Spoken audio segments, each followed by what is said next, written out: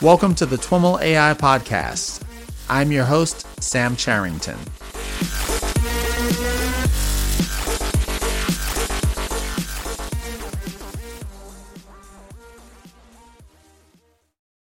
All right, everybody. I am here in Santa Clara at the first O'Reilly TensorFlow World Conference. And I've got the pleasure of being seated with Jonathan Hung. Jonathan is a senior software engineer at LinkedIn, and he is presenting here at the conference tomorrow. Is that right, Jonathan? Yep, that's correct. On your experiences scaling TensorFlow at LinkedIn. Welcome to the TWIML AI Podcast. Thank you. Before we jump into your talk and your project, I'd love to learn a little bit about your background and how you came to work on machine learning infrastructure at LinkedIn. So back in 2014, I joined LinkedIn as an intern on what was then called the Hadoop development team. So we handled the Hadoop infrastructure at LinkedIn for storage and compute orchestration. So I rejoined LinkedIn the next year in 2015 on the same team. When I joined, I was working on the compute infrastructure at LinkedIn, which is Yarn in the Hadoop project. So we were building some enhancements around compute efficiency, making sure we were getting good ROI on the hardware that our jobs were running on. So I worked on that for a few years. Was this the Tony project, or is that separate? No, so this is separate. This was Yarn specific, so nothing related to machine learning yet. Okay, got it. Yeah, just making sure we have Hadoop clusters at LinkedIn that we manage a couple thousands of nodes and making sure that things are running efficiently. Okay. There. Yeah. So I worked on that for a few years. And then in late 2017, I'd say, there was a lot of interest in using deep learning to improve the insights that we were giving our members. So we started exploring using TensorFlow as our deep learning framework. And so we were kind of experimenting with various existing frameworks in the open source world for running TensorFlow on a Hadoop cluster. We explored some projects and none of them really fit our needs exactly. So that's when we started to build this project called Tony, which stands for TensorFlow on Yarn. And so this is our in-house solution for running distributed TensorFlow on our Hadoop clusters. I'm curious, what were some of the things that you looked at that didn't quite work for you? Yeah, so we looked at a few options. The first one was a project called TensorFlow on Spark. So this was open sourced by Yahoo. I don't know the exact date. So the concept there is pretty similar. Instead of running your TensorFlow training and modeling code directly on your Yarn cluster, you would run it on a Spark cluster, which usually runs on a Yarn cluster. And so that worked reasonably well, but there were some feature gaps that we couldn't overcome. So at the time, there wasn't great support for fault tolerance in that project. I know since then it's improved, but at the time this was a big blocker for us. And then a couple of other things that are related to kind of the Spark execution model. So one of them was that Spark didn't have support for GPU requesting and scheduling. And so a lot of our AI engineers, they were interested in running their distributed TensorFlow training on GPU hardware to accelerate the speed at which they can iterate. Mm-hmm. And so since Spark didn't have support for this, this was one of the big reasons we decided to build something else that we could integrate that GPU support with. And then the last thing was more related to Spark itself. So kind of the Spark execution model is, you have a driver and a bunch of executors in your job. And the problem here is that all of your executors need to share the same resource profile, essentially. And this didn't really mix well with the TensorFlow execution model, where you have various job types, such as your parameter servers or your workers and things like that. And each of these job types may require different resource profiles. And then so if you're running TensorFlow on Spark, this won't really work. And then you end up with a lot of resource wastage. Okay. Yeah. And so maybe taking a step back, what's the overarching motivation for running TensorFlow on the Hadoop clusters? Is it that you have them and they're there and you want to use the machines? Is it that, you like Yarn as a general kind of workload orchestration system? And maybe kind of an adjacent question, if you didn't have that existing investment, would you do the same thing? Would you stand up a Hadoop cluster and then run TensorFlow on it, or would you be going in a totally different direction? Yeah, so I think our biggest motivation for building Tony was because we had these Hadoop clusters. Mm-hmm. So LinkedIn has invested in Hadoop as our de facto data processing platform for many years now. Even before I joined the company. Sure.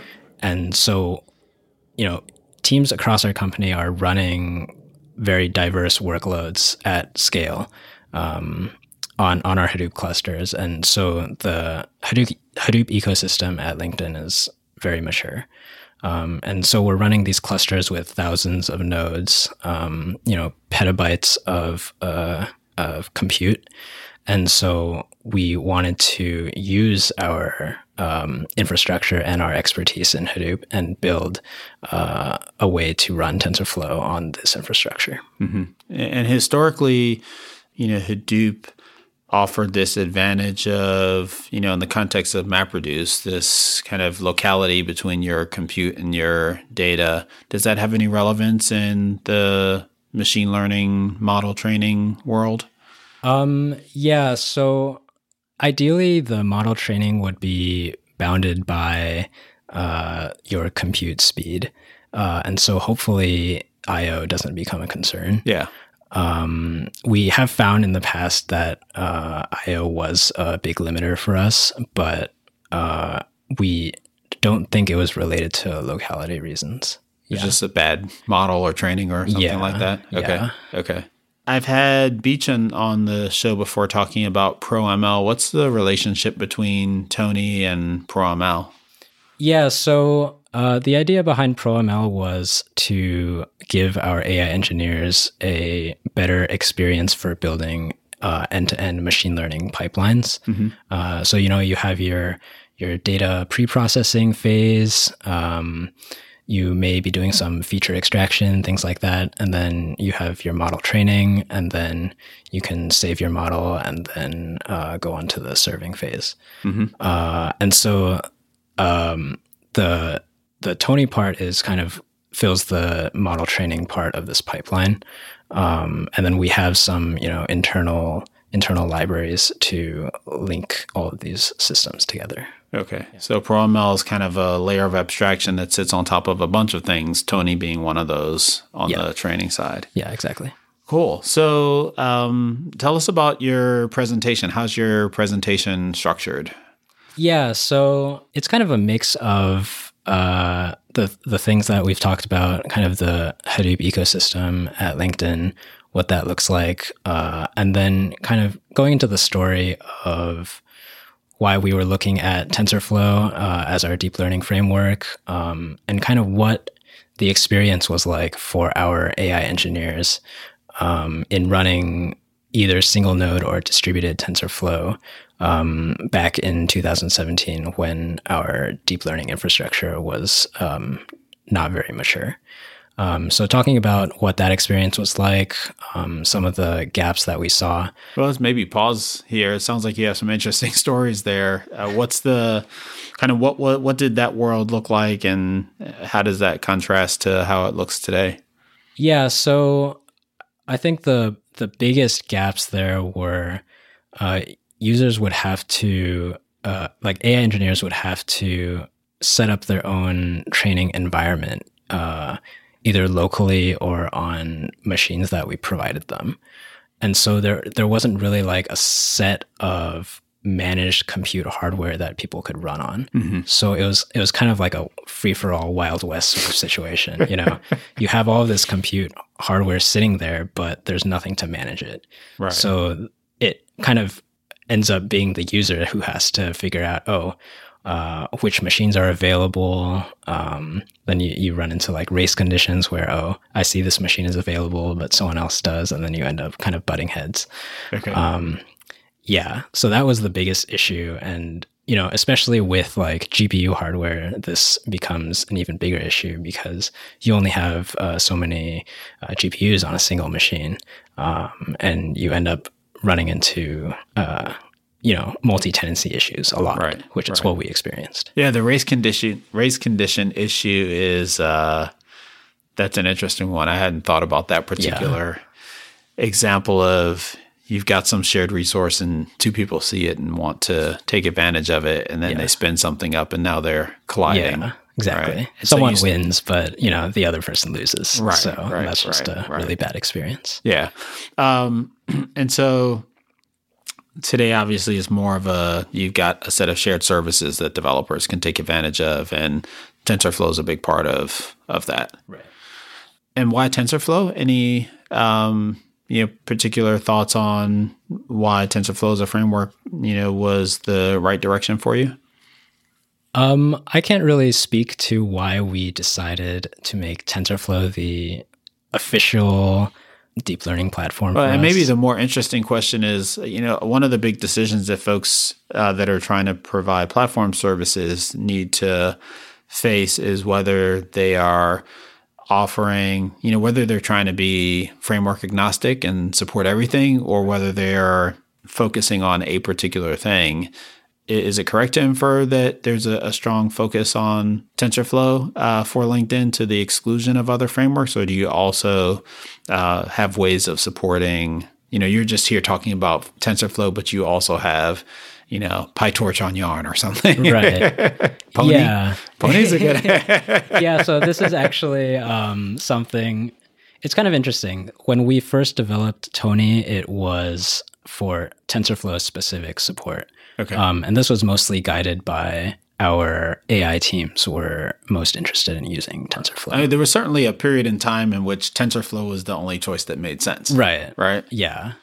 And so, I think right now we are not really platform agnostic. Mm-hmm. We, as a policy, I'd say we only support certain frameworks.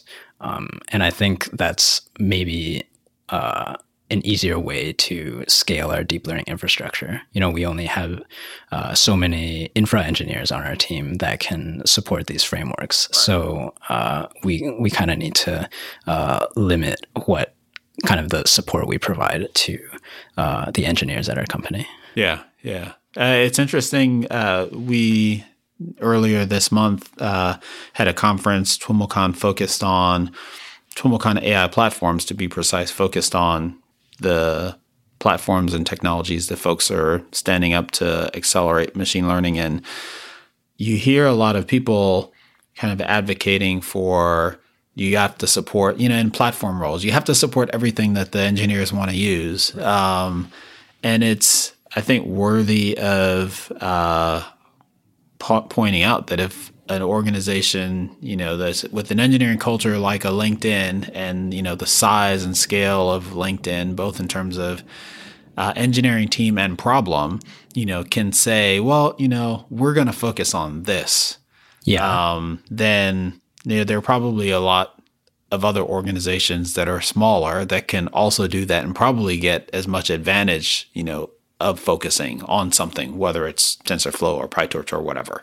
Yeah, exactly. I feel like, if you have a team of hundreds of engineers that are working to support deep learning at your company, that might be something that's possible. Meaning just on your platform team. Yeah, yeah. Not developing deep learning. No. Right. Yeah, but we only have so many people on our team that can only do so much. Right. And so I think this is the best way for us to do it. Yeah. Yeah. Okay, so you were talking about the motivation for this investment and the experience that engineers had before this project. What's next in your kind of agenda or your story on this with the presentation? So, after we go into kind of the gaps that we saw in distributed TensorFlow training, we'll talk a little bit about how Tony works behind the hood. So kind of what features we support, how it's implemented on top of Yarn, and then kind of how AI engineers at LinkedIn would use it. And so that part will kind of go into like coming back to the pitfalls that we saw, how Tony addresses them, basically. So walk us through that. Yeah. So do you want like a walkthrough of how Tony works? Or yeah, absolutely. Okay. Absolutely.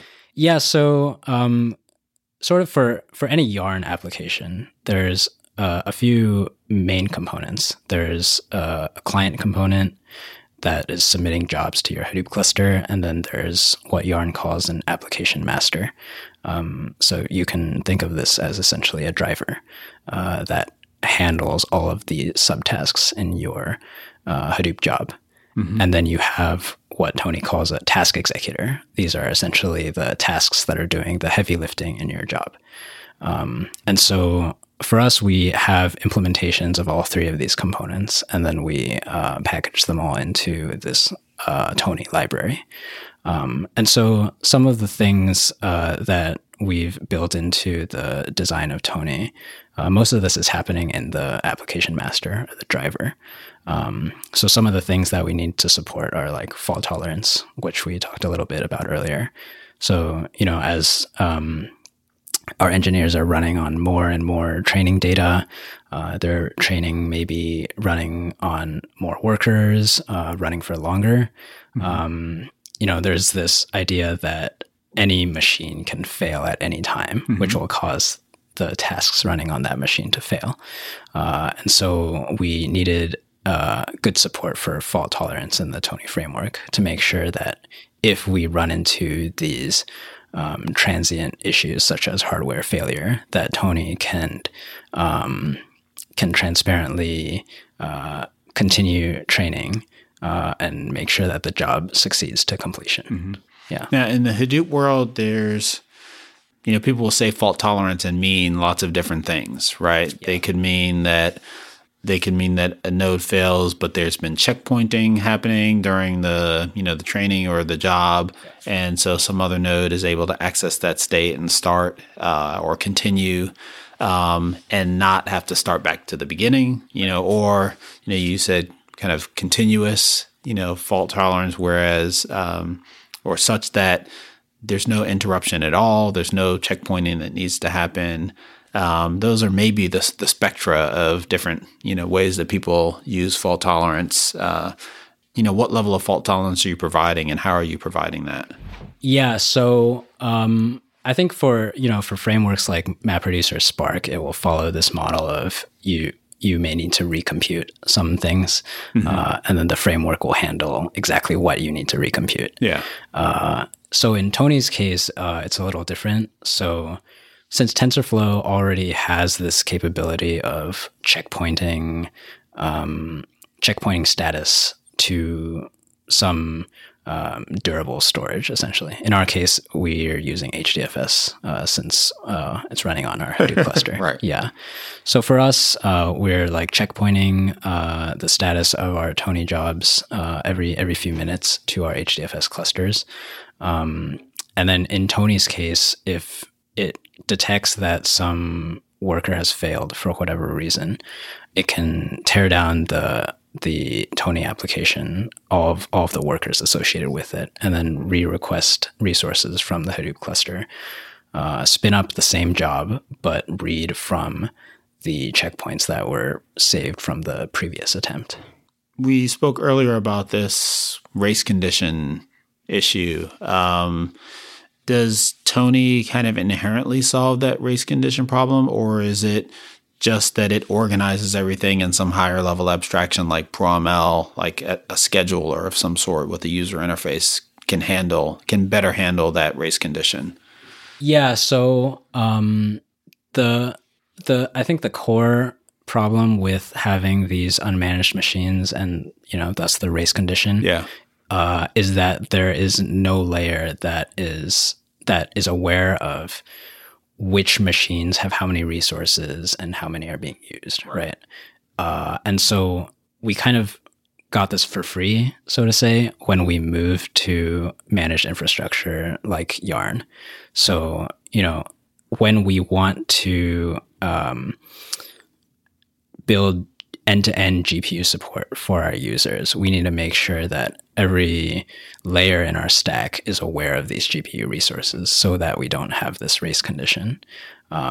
So for us, that meant, in the Yarn layer, Yarn needs to know, you have all of these machines in your cluster, how many GPUs are on each machine. When a user runs a task on one of these machines, how many GPUs is it using? And so Yarn is aware of all of these things. And then so we can leverage that in Tony. And Tony can say, this user requested 2 GPUs. I'm going to ask the Yarn cluster for 2 GPUs. And then the Yarn layer can handle the scheduling part for that. And so that was the kind of how it works element. And we covered some of the problems that it fixes. Are there others that you highlight in the presentation? So the fault tolerance issue and the GPU issue, those are the 2 that we cover. Okay. There are a few that we decided not to get into. So after that, we kind of start to go into, this is useful for scaling up TensorFlow training at LinkedIn, but we also have this orthogonal issue of if AI engineers want to experiment on new libraries that came out in the open source world, how can they easily experiment on that? Mm-hmm. And, if you've ever worked with Hadoop, it doesn't lend itself very well to experimentation, I think. And so one thing that we were exploring was building a Kubernetes research cluster that our engineers could use to do various experimentation. And so one of the powerful things about Kubernetes is that there's very good support for containerization. So if our engineers want to use some library, they can easily build the image themselves and run it on the Kubernetes cluster. Mm-hmm. And so the later part of the talk will get into kind of how we built that out, some of the gaps that we saw when we were building out our Kubernetes cluster, and some use cases. Okay. And just to be clear, the Kubernetes cluster is independent of the Hadoop cluster, or are you somehow running Kubernetes on top of Hadoop? Yeah. I know there have been some attempts. There have been some attempts. Yeah.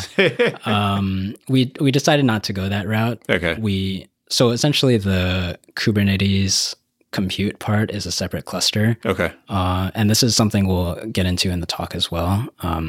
We already have this vast data lake on HDFS with all of our training data. Mm-hmm. And so even while we have this separate compute cluster for Kubernetes, we want a way to access this data lake. So this is one of the gaps that we saw when building out this Kubernetes cluster. How, if people run these Kubernetes jobs in this cluster, how do they access this data? Since we're running secure Hadoop, it's kind of non-trivial to instrument this. So that's something we also get into in the talk. And so the main challenges there are kind of integrating in with the kind of your access controls and entitlements on the Hadoop side, and the kind of the file system driver infrastructure on the Kubernetes side, or is it something else? Yeah, that's basically what it does. Okay. There's built-in support for accessing a secure cluster. How do you authenticate and things like that when you're running your tasks on the Hadoop cluster? But then when you have some external cluster on Kubernetes, how do you do the same thing? And so that gap is something we had to bridge. Well, before we dive a little bit deeper into the Kubernetes side of things, does Tony take advantage of or draw from any of the other distributed training approaches for TensorFlow, the built-in distributed training or Horovod or any of those kinds of things? Or is it, as part of what you did, kind of build your own version of that stuff? Yeah, so the layer at which Tony operates at is kind of on top of the TensorFlow distributed training part. Mm-hmm.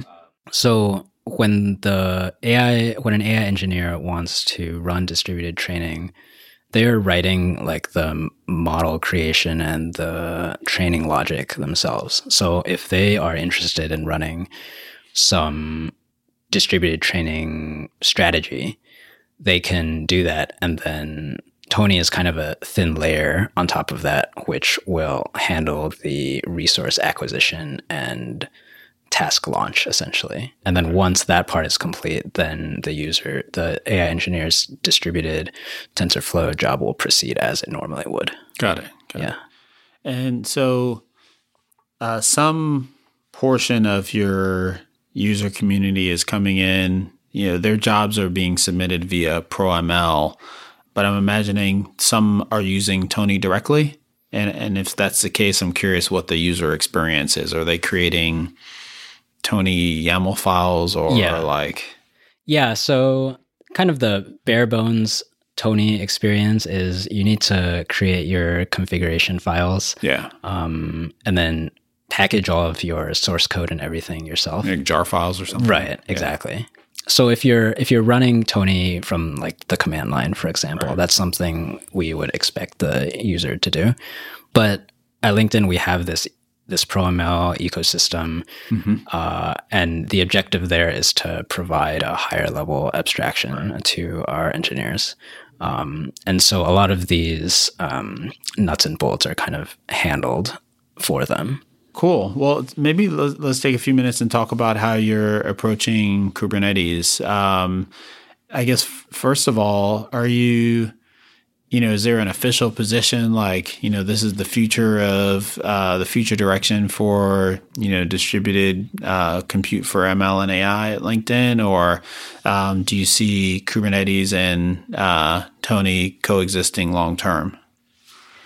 Yeah, that's difficult question for me to answer. I think we are, the Kubernetes work we're doing is still pretty early phase.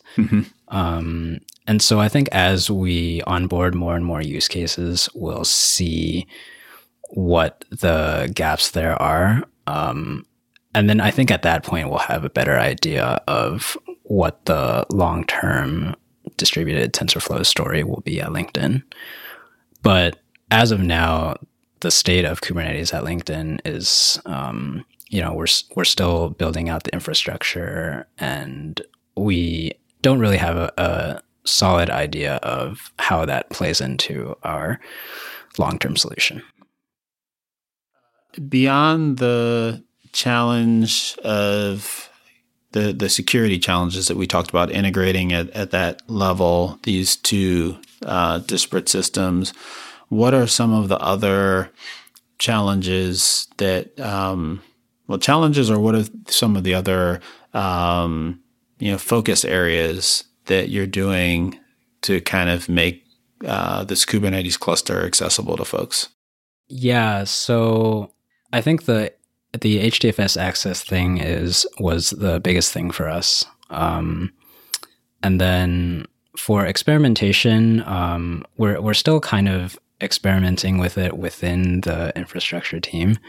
And so a lot of the issues are related to building out the actual cluster and making sure that it operates as a production cluster should. So, for example, making sure that the nodes in our cluster are up most of the time, and making sure that we have appropriate metrics and monitoring to accurately assess the state of our cluster.